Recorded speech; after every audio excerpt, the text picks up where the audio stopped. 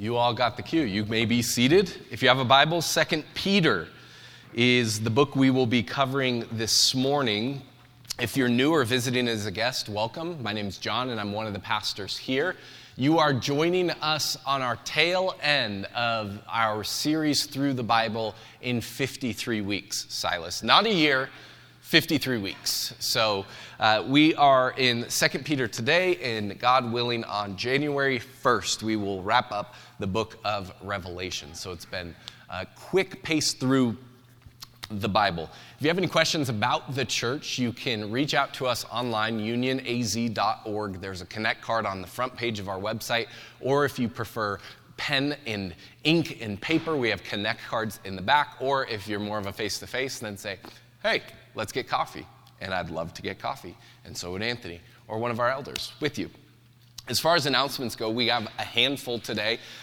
First is that tomorrow at 6 p.m., we are scheduled to have our Christmas party here in this room, wrapping gifts for foster kids, eating pizza and pasta and salad from Two Mamas, and having Christmas trivia and a ugly sweater contest for those that want to participate in that for rewards.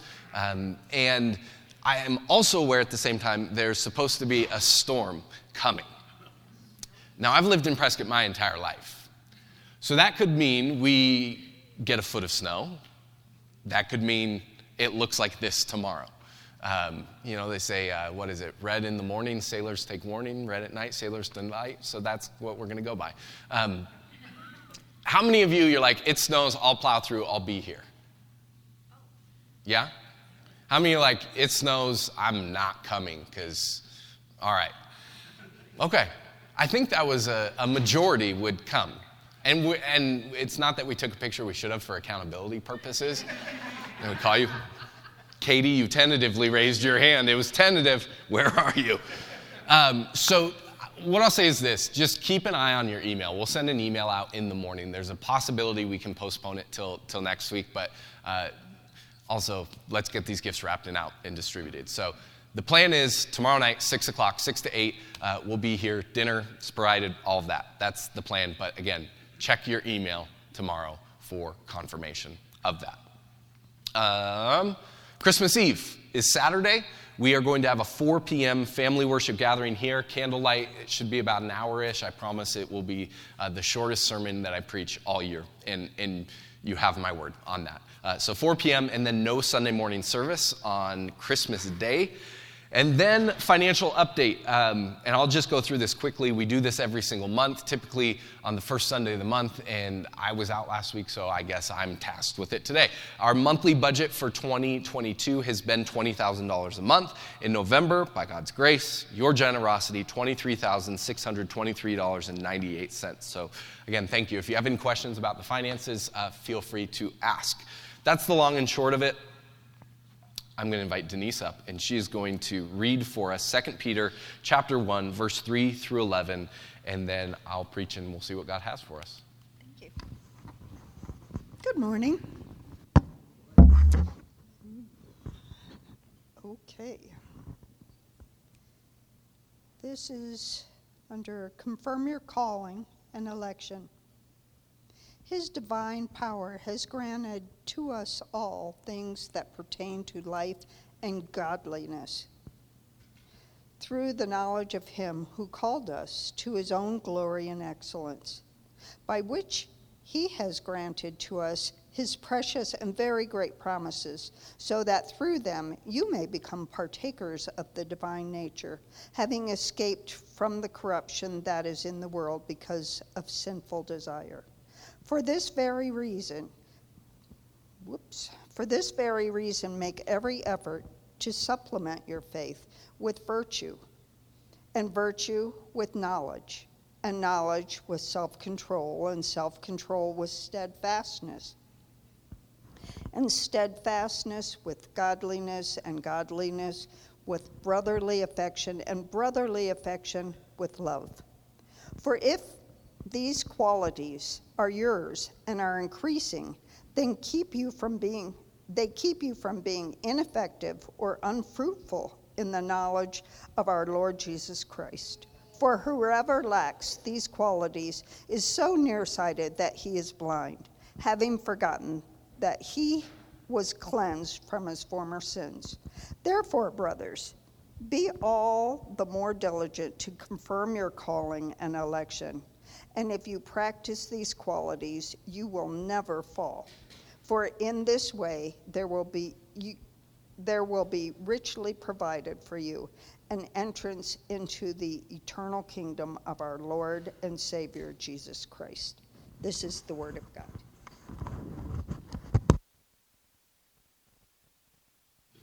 Thank you, Denise. Let's pray.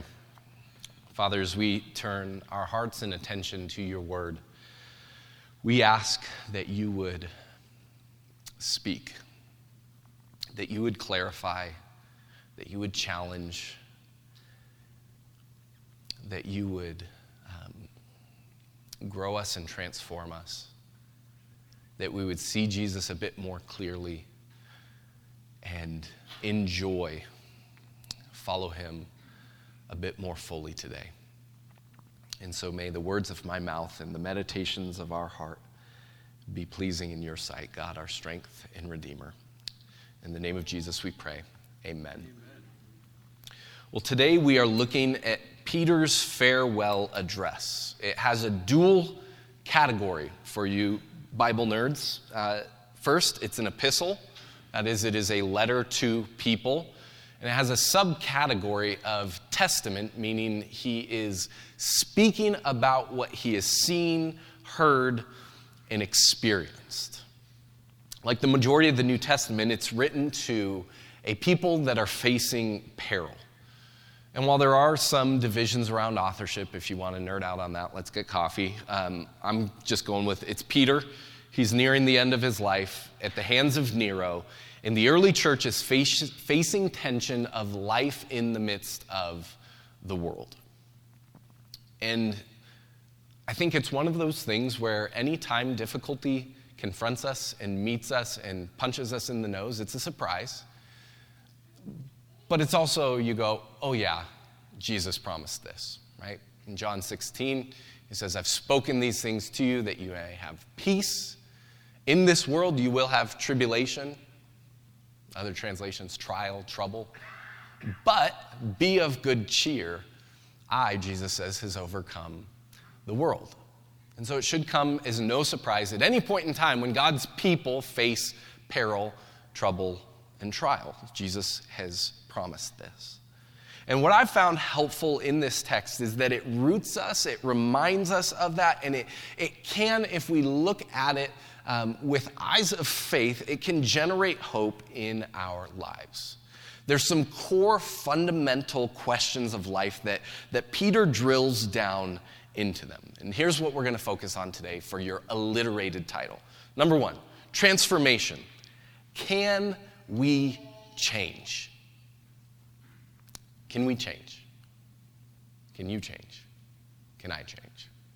If so, how? Transformation. Can we change? Second thing, temptation. What leads us astray? What hurdles and roadblocks exist in our lives that get us off of the path we are supposed to be on in life? And then finally, the triumphant return of Jesus. The question being, how will all of this mess get worked out? And Peter addresses this and a lot more. That's what we're going to focus on this morning. The first chapter brings out one of the greatest promises that we have to return to. And I was thinking, brand to the front of our brains. And it is this, that we have everything we need. We have everything we need. Verse 3, his divine power has granted to us, God's people, all things that pertain to life and godliness. You and I have everything we need. Not everything we want. What a curse that would be. Have you ever done even a cursory glance of those folks that have the curse of winning the lottery? what that does to a life, it's horrible most times. And I know I and most of us will go, yeah, because they aren't as smart as I would be with all of that. And while that may be true, yes, getting everything you want is often a curse, not a blessing.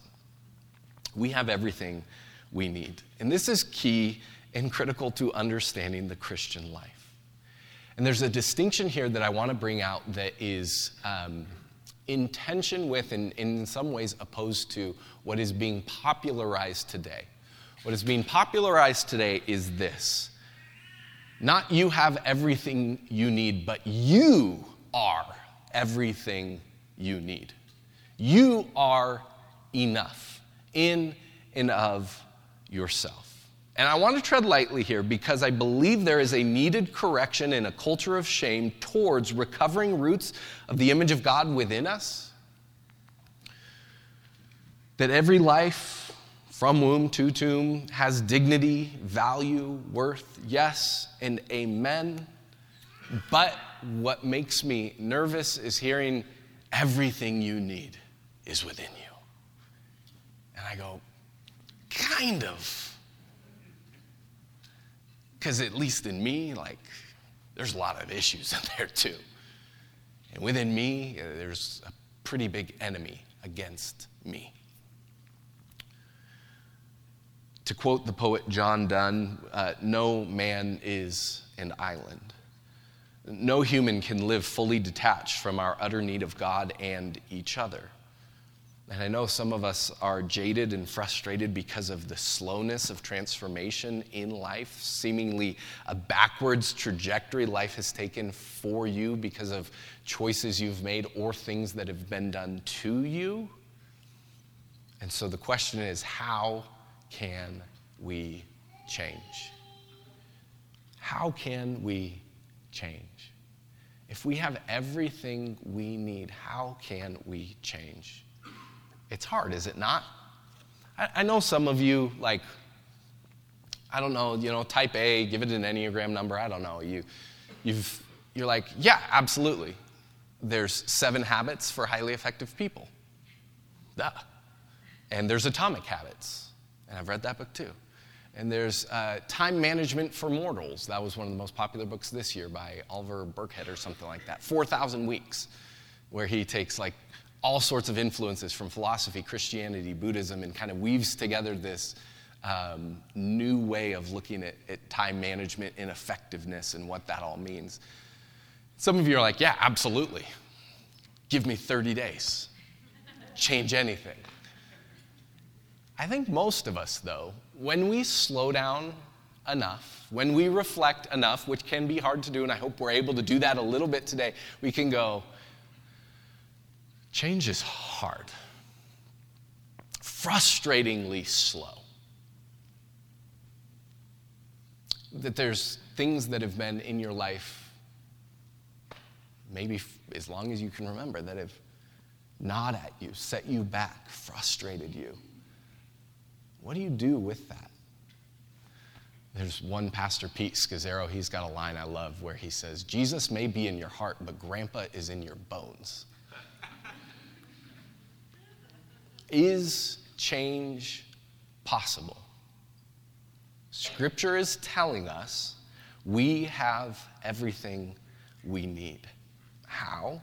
It is through His power that He has gifted us, granted to us all things that pertain, that are needed for life and godliness. I say, oh, that's a great promise. How do we access that? It is through, he says, the knowledge of Him who has called us. First thing that stunts our growth is we attempt to do it all on our own.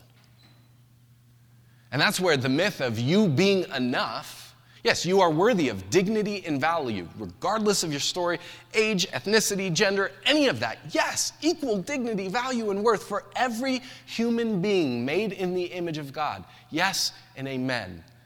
But because of the fall, we have a great need. And we're able to access power to change, not solo in and of ourselves, but through Jesus with his people. It's Jesus who has granted to us these great and precious promises and invites us to partake in life with him. That he, Jesus, has delivered us. We have been given an escape from the world, our own flesh, and the devil. And because of that now, we can walk forward, grow, and change. How? He says, well, and he lists out 7 things. Again, biblical authors are very intentional with the numbers that we have and use. So 7 things. And again, it's not a perfectly hacked morning routine. It's not just getting your email inbox down to 0, though, again, big fan of that. What does he say? For this very reason, because we have access to power through Jesus, through the knowledge of Jesus, through living with Jesus, we can then add to faith virtue. To virtue, knowledge. To knowledge, self-control. Self-control, steadfastness. Steadfastness with godliness. Godliness with brotherly affection. And brotherly affection with love. The ultimate mark and measure of growth for a follower of Jesus is love. It's not Bible trivia.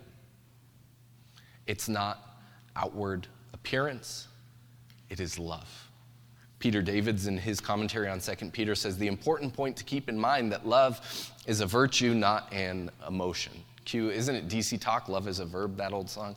Christians are not encountered to feel warmly about each other, even like one another. They are instructed to act lovingly toward one another. Thus, Paul's description of love in 1 Corinthians 13 speaks about what love does, how it acts, not how it feels.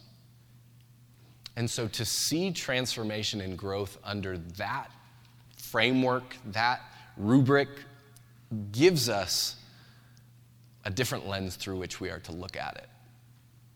If love is the mark. And in case you didn't know what love looks like, well, Jesus shows us, and I want to read to you a section from 1 Corinthians 13. Not going to be on the screen, so it's not Bethany's fault, it's mine. He says, love is patient.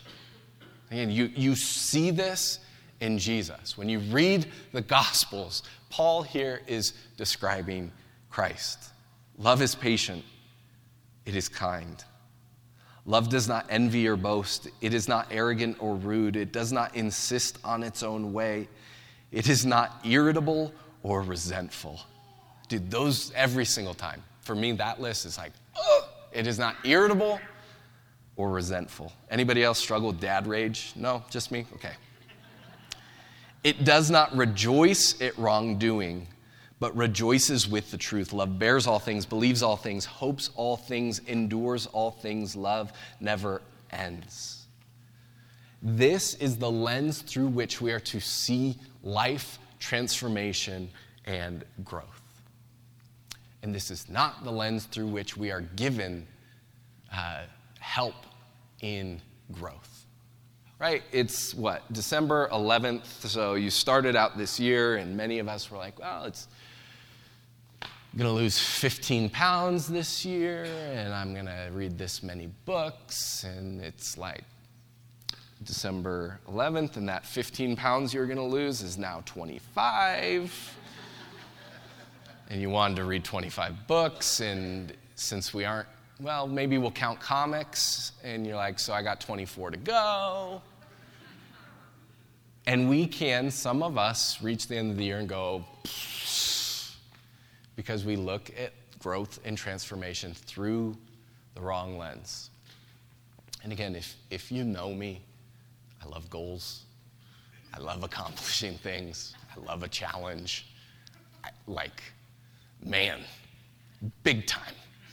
So I'm, again, all the self-help books, all the Brene Brown, all the things, I've read them, tried to implement some of them. I'm not, so just so you know. However, in this world, is our lens for all of that often wrong. We often look in the mirror as though we're supposed to be some cosmic, self-improvement project, and that's not what God is after. The world which says you are how you look, you are what you wear, you are what you weigh, you are what you drive, you are your salary, you are all of these outward things that we know intrinsically at the deepest part of our being could all be taken away in an instant. Scripture comes to us with some startling and good news. That's not who you are, and that's not the pathway to growth and transformation. The Christian mark of maturity is a growth that leads to love of God, of neighbor, and of our enemies.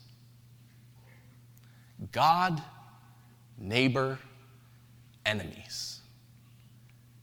Most of us do okay with I'm pretty good with God, like him, love him, send Jesus to die on the cross for my sins. That's great. Neighbor, well, who's my neighbor? Enemy? Who do you, again, mark it through. Who do you resent? Who, irritable and resentful? Don't be those things. That's not love. Who comes to mind? What people group, political party, whatever. Who is that for you? God says that's the measure of Christian maturity, is loving him, neighbor, and enemies. Again, I have to push against much of the way in which Christian culture has taken self-improvement and self-help and baptized it to make Christian growth and maturity simply about behavior modification and information accumulation. So much of Christian growth and maturity today is marked by books that you read, conferences that you go to, authors or speakers that you know, and modifying your behavior. Don't do those bad things and do some of those good things. And most pastors will go, that includes tithing to the church, okay? Because we have a vested interest in these things. So we put that real up high. And most of us go through this life just feeling guilty and riddled with shame and like we and it will never be enough because we're living out of the wrong framework. The gospel goes to the heart. It's not simply about just believing or just having the right set of doctrinal facts or tidbits or just doing certain things. It's about who we are becoming. I believe God is most concerned with who we are becoming. And from that, behavior flows. From that, a life is lived. Dallas Willard, you want to look at some powerfully profound things on growth and transformation. Dallas Willard, he was a philosopher at USC, wrote some really good stuff. Here's from one of his talks. He says, if we aren't careful, we live with a gospel that leaves our inner life untouched and merely makes sure we have the right marking somehow, the right brand, so it'll be clear we belong to the right herd. But Christ comes to us and says to us, let me transform you inside. Let me take all of those fears, all of those angers, all of that contempt, all of that lust that eats at your soul, and replace it with worship of God and a love of others that will make your entire life sweet and strong because you'll be standing with me in the kingdom of God. I don't know about you. I heard that this week, and that's what my heart wants. And as I look at Scripture and as we've traveled through this book, that's what we are to be about. I want to grow in sweetness and in strength because I'm in the kingdom of God with a sweet and strong Savior. adding to faith virtue, to virtue knowledge. That we are a people that are focused on who we are becoming. And so therefore we can be vulnerable with the things, the people, the habits, all of that lead us astray. But transformation happens by idols being replaced with love. And we need a holistic framework around all of this. We need all of the things: care, counseling, church people, therapy for some of us. Like, we need all of the things, the books, the resources, all of that. Put that all around, yes, but at its core, it is about learning Christ, who he is and how he's shaping us to be salt and light in the world today. And in that, there's a promise that these qualities, these inner dispositions, would be ours in increasing, that leads to an effective and fruitful life. And so may I remind us all of this beautiful process, that salvation comes in an instant, that Jesus in his power brings us from death to life, from darkness to light, from alienation to adoption. It happens like that, in his grace and in his power, and it takes a lifetime to learn. And so we are free then to live in this bravely, with community, with friends, with our family, when professionals need to be involved. And I could and kind of want to, but not spend way more time on this. I'll send you a couple articles. There's one called The 4 G's of the Gospel, where we replace truth and worship of God for idols, by Tim Chester. Helpful. Another article I found from Dallas Willard this week. But I'll simply sum up this with another quote that I just go, that has so shaped me in my view of life in church together, from Ray Ortlund. His formula is this: gospel plus safety plus time. It's what everyone needs. A lot of gospel and a lot of safety and a lot of time. So he defines gospel: good news for broken people through the finished work of Christ on the cross and the endless power of the Holy Spirit. Multiple exposures, constant immersion, wave upon wave of grace and truth according to the Bible. There's so much there. Safety, a non-accusing environment. No embarrassing anyone, no cornering anyone, no shaming, but respect and sympathy and listening and understanding, so that people can exhale and open up and unburden their souls. A church environment where no one seeking the Lord has anything to fear. Time. No pressure. Not even self-imposed pressure. No deadlines on growth. Urgency, but not hurry, because no one changes quickly. A lot of space for complicated people to rethink their lives at a deep level. God is patient. This is what our churches must be. Gentle environments of gospel plus safety plus time. It's where we are finally free to grow. That's what we are attempting, imperfectly, but hopefully increasingly as we go. And I look at that and you go, great, there's power and there's promises and there's all this hope and change and transformation and all of these things. Utopia? Like, cue the soundtrack, live happily ever after? No. Remember the overlap of the ages already? Yes, it's all here. Not yet, because it's not yet fully, finally, the kingdom of God. There's this tension in between, and that's where we recognize temptations internally and temptations externally. As in many of the first century letters, there's people that are twisting the message, tempting to turn people away to something else. Here's the three main objections and heresies that Peter was addressing. Number one, it's a fairy tale. You see this in verse 16. We did not follow cleverly devised myths when we made known to you the power and coming of our Lord Jesus. So there's some people out there at that time and today just saying, it's all make-believe. It's all fake. It's all a fairy tale. Peter says, nope. How? Why? He says, we were eyewitnesses. The second is they say there's not going to be any justice. The world's just going to go on as it always has. And Peter says, really? And he gives examples from the flood and from Sodom and Gomorrah.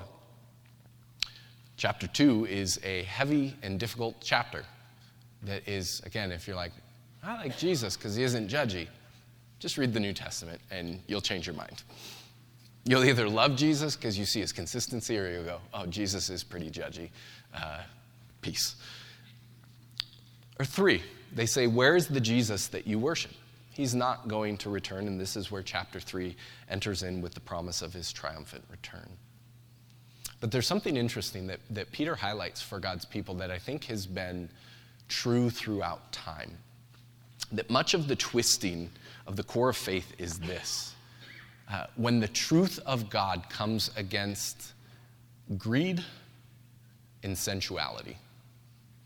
When the truth of God interacts with and confronts our love of money and stuff, or our desire to do what we want with our bodies. Chapter 2, verse 1 through 3. False prophets also arose among the people, just as there will be false teachers among you, who will secretly bring in destructive heresies, even denying the master who bought them, bringing upon themselves swift destruction. And many will follow their sensuality, and because of them, the way of truth will be blasphemed. And in their greed, they will exploit you with false words. Their condemnation from long ago is not idle, and their destruction is not asleep. Then and now, many love the idea of Jesus, the idea of salvation, until it confronts our idols. And then and now it seems as though this is a perpetual issue.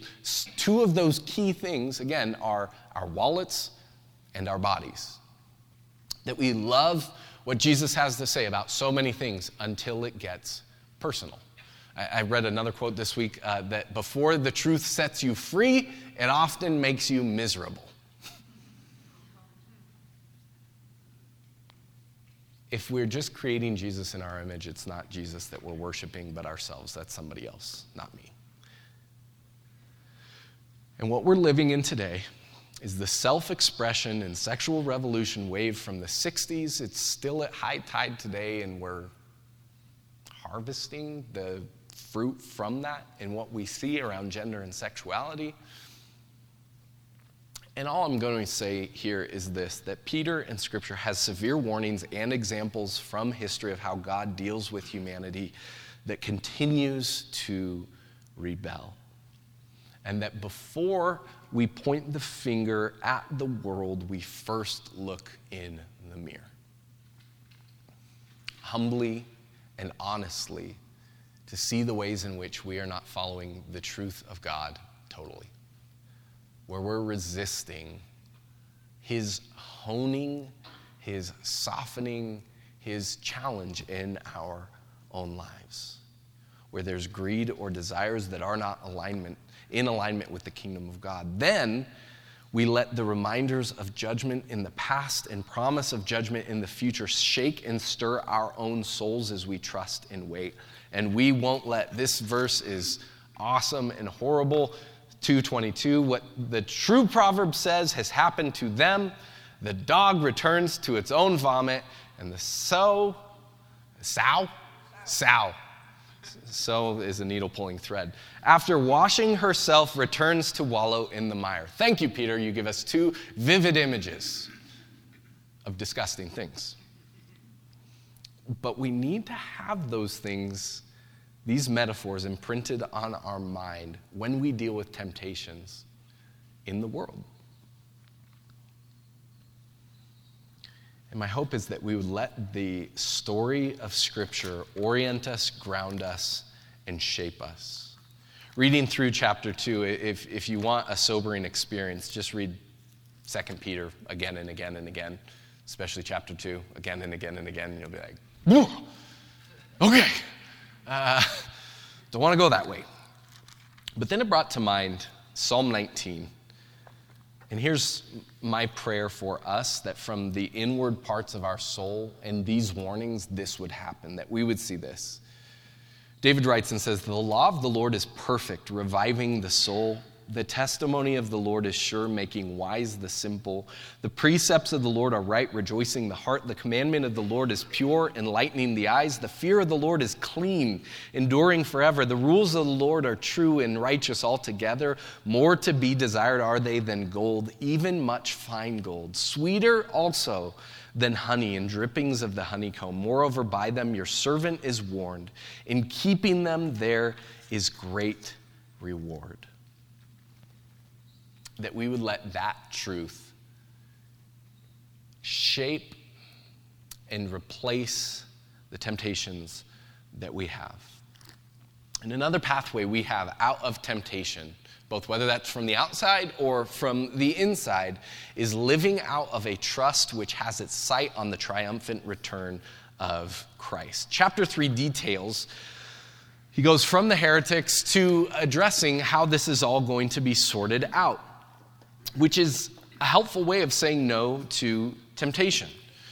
And so I'm going to read through chapter 3, verse 1 through 13, and have just a little bit of a reflection on it as we go. He says, "Now this is the second letter I'm writing to you, beloved. In both of them I'm stirring up your sincere mind by way of reminder that you should remember the predictions of the holy prophets and the commandment of the Lord and Savior through your apostles, knowing this first of all, the scoffers will come in the last days with scoffing." So Taylor Swift hater's going to hate Peter, scoffer's going to scoff. "They will come in the last days with scoffing, following their own sinful desires. They will say, 'Where is the promise of his coming?' For ever since the fathers fell asleep, all things are continuing as they were from the very beginning of creation. For they deliberately overlooked this fact that the heavens existed long ago and the earth was formed out of water and through water by the word of God, and that by means of these the world that then existed was deluged with water and perished. But by the same word the heavens and earth that now exist are stored up for fire, being kept until the day of judgment and destruction of the ungodly." Why hasn't it happened yet? Verse 8. "But do not overlook this one fact, beloved, that with the Lord 1 day is as 1,000 years, and 1,000 years as 1 day. The Lord is not slow to fulfill his promise, as some count slowness, but is patient toward you, not wishing that any should perish, but that all should reach repentance. But the day of the Lord will come like a thief, and then the heavens will pass away with a roar, and the heavenly bodies will be burned up and dissolved, and the earth and works that are done on it will be exposed. Since all these things are to be dissolved, what sort of people ought you to be in lives of holiness and godliness, waiting for and hastening the coming of the day of God, because of which the heavens will be set on fire and dissolved, and the heavenly bodies will melt away as they burn? But according to his promise, we are waiting for a new heavens and a new earth in which righteousness dwells." There's a lot there, most of which we won't cover. But here's what I hope we see: that God's patience is tied up in his promise. And that often when we see scripture about the second coming of Christ, we're more informed by, unfortunately, the Left Behind series than the entirety of the story. And I'll just share. I wanted to go outside my normal and see what multiple people say on this text. And that's usually you look at commentaries and all this stuff. So I went to one well-known pastor, not going to bring him up because I don't want to be divisive and offend, okay? You want to know, let's get coffee, okay? And here's what I saw. I'm reading through his teaching on this, and I'm like, all right. And he gets to the one day is as 1,000 years, and he goes, God is outside of our time. And I go, yeah, clearly. And so God, in the way we see things, is different. Yeah, sounds good. And so time, as we know it, is a relative construct, and God here is saying that he's outside of it, and he's patient. Yeah, cool, sweet. Next paragraph. So let's go to Hosea, where it says 2 days will happen, and on the third he'll rise. And if we look at that, then we can see it's been about 2,000 years from the writing of Hosea. We're now in the third day, and I'm like, what? You're doing math with this equation, huh? And then when we see about the heavens melting with fervent heat, and we see all the nuclear power that's in the world, we can see that this is possible. If all the nuclear bombs go off at the same time, and what? That it all could burn and melt away, and this verse could come. I'm like, you just contradicted yourself. Yes, God's time is not our time. And his delay is for the purpose of more disciples being made. Like, that's clear. And I don't think that when Peter was writing this, he's like, man, I don't know how this is all going to happen. And then he's up in heaven and is like, oh, nuclear bombs? Duh! Why didn't I know that? He's utilizing all of the imagery of the prophets here.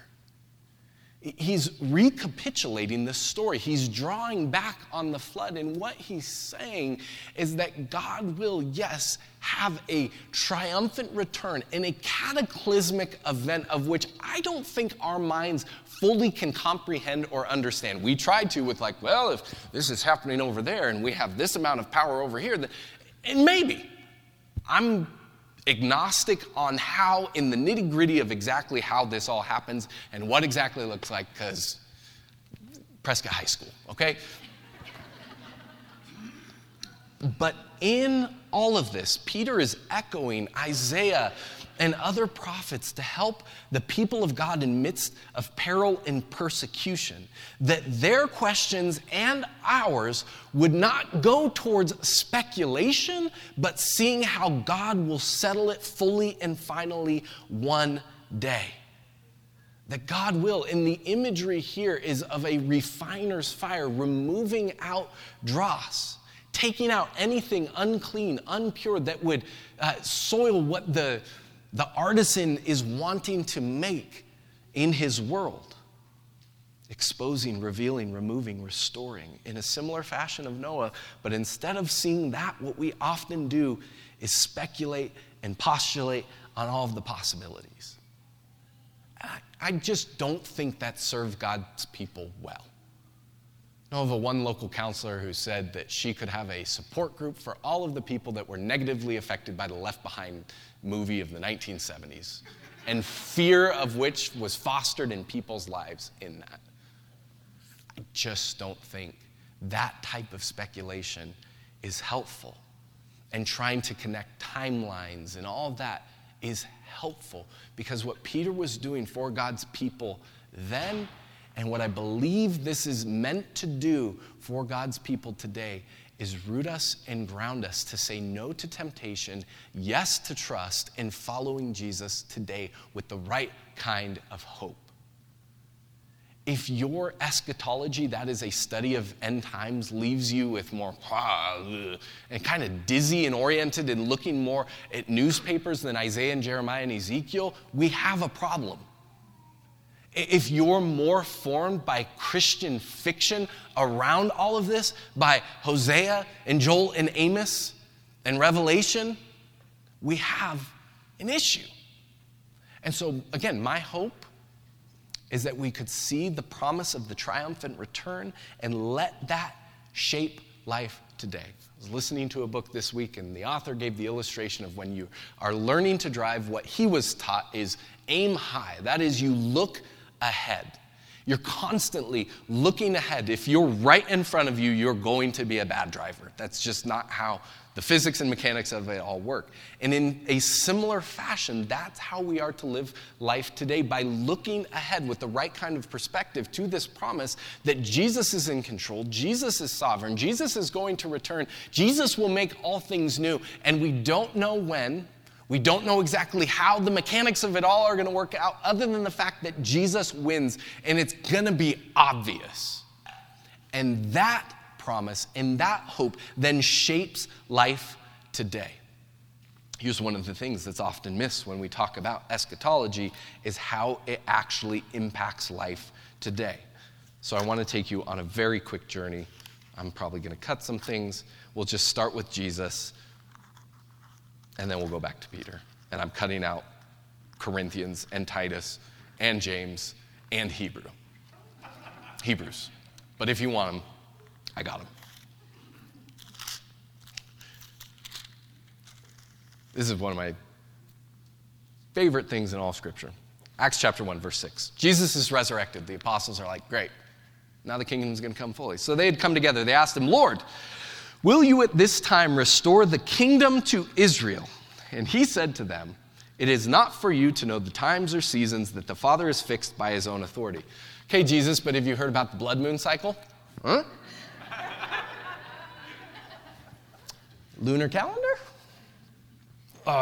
Yeah, okay. But, promise, you will receive power when the Holy Spirit has come upon you, and you will be my witnesses in Jerusalem, Judea, Samaria, to the end of the earth. So Jesus goes, I'm going to return. Here's a promise. You have power to live here and now. Go be witnesses. So yes, focus. Triumphant return. There's a hope. There's a promise. There's a future. There's glory. Yes! Be about his business now.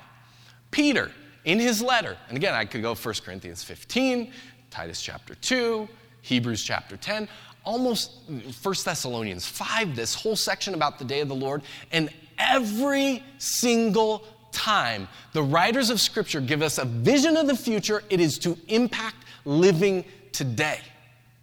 Yes, you look ahead, but it shapes what you're doing now. Again, verse 11, since all these things are to be dissolved, what sort of people ought you to be in lives of holiness and godliness?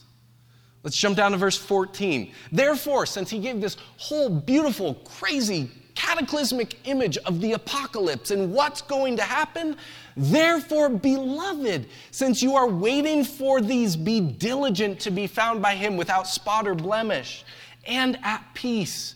Count the patience of our Lord as salvation, just as our beloved brother Paul also wrote to you according to the wisdom given to him. I love this honesty, as he does in all of his letters when he speaks in them in these matters.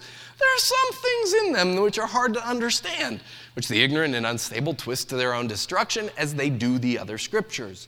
You therefore, beloved, knowing this beforehand, take care that you are not carried away with the error of lawless people and lose your own stability, but grow in the grace and the knowledge of our Lord and Savior Jesus Christ. To him be the glory both now and to the day of eternity. Amen. Let's pray. So Jesus, help us to see you, the power that you have given us in salvation, the promise you have given us with one another. Lord, the strength to say no to temptation and the vision to keep our eyes on you in all things. Lord, help us to hear what we need to hear, and anything else, to set it aside and leave it behind. So as we respond now, would you sort through our hearts? Remind us of who we are in you and who we are becoming in you. And give us the courage and the hope and the joy in remembering that you, Jesus, have come to us with good news, and you will return one day and make all things new. in this in-between, we ask for your help. In the name of Jesus we pray. Amen.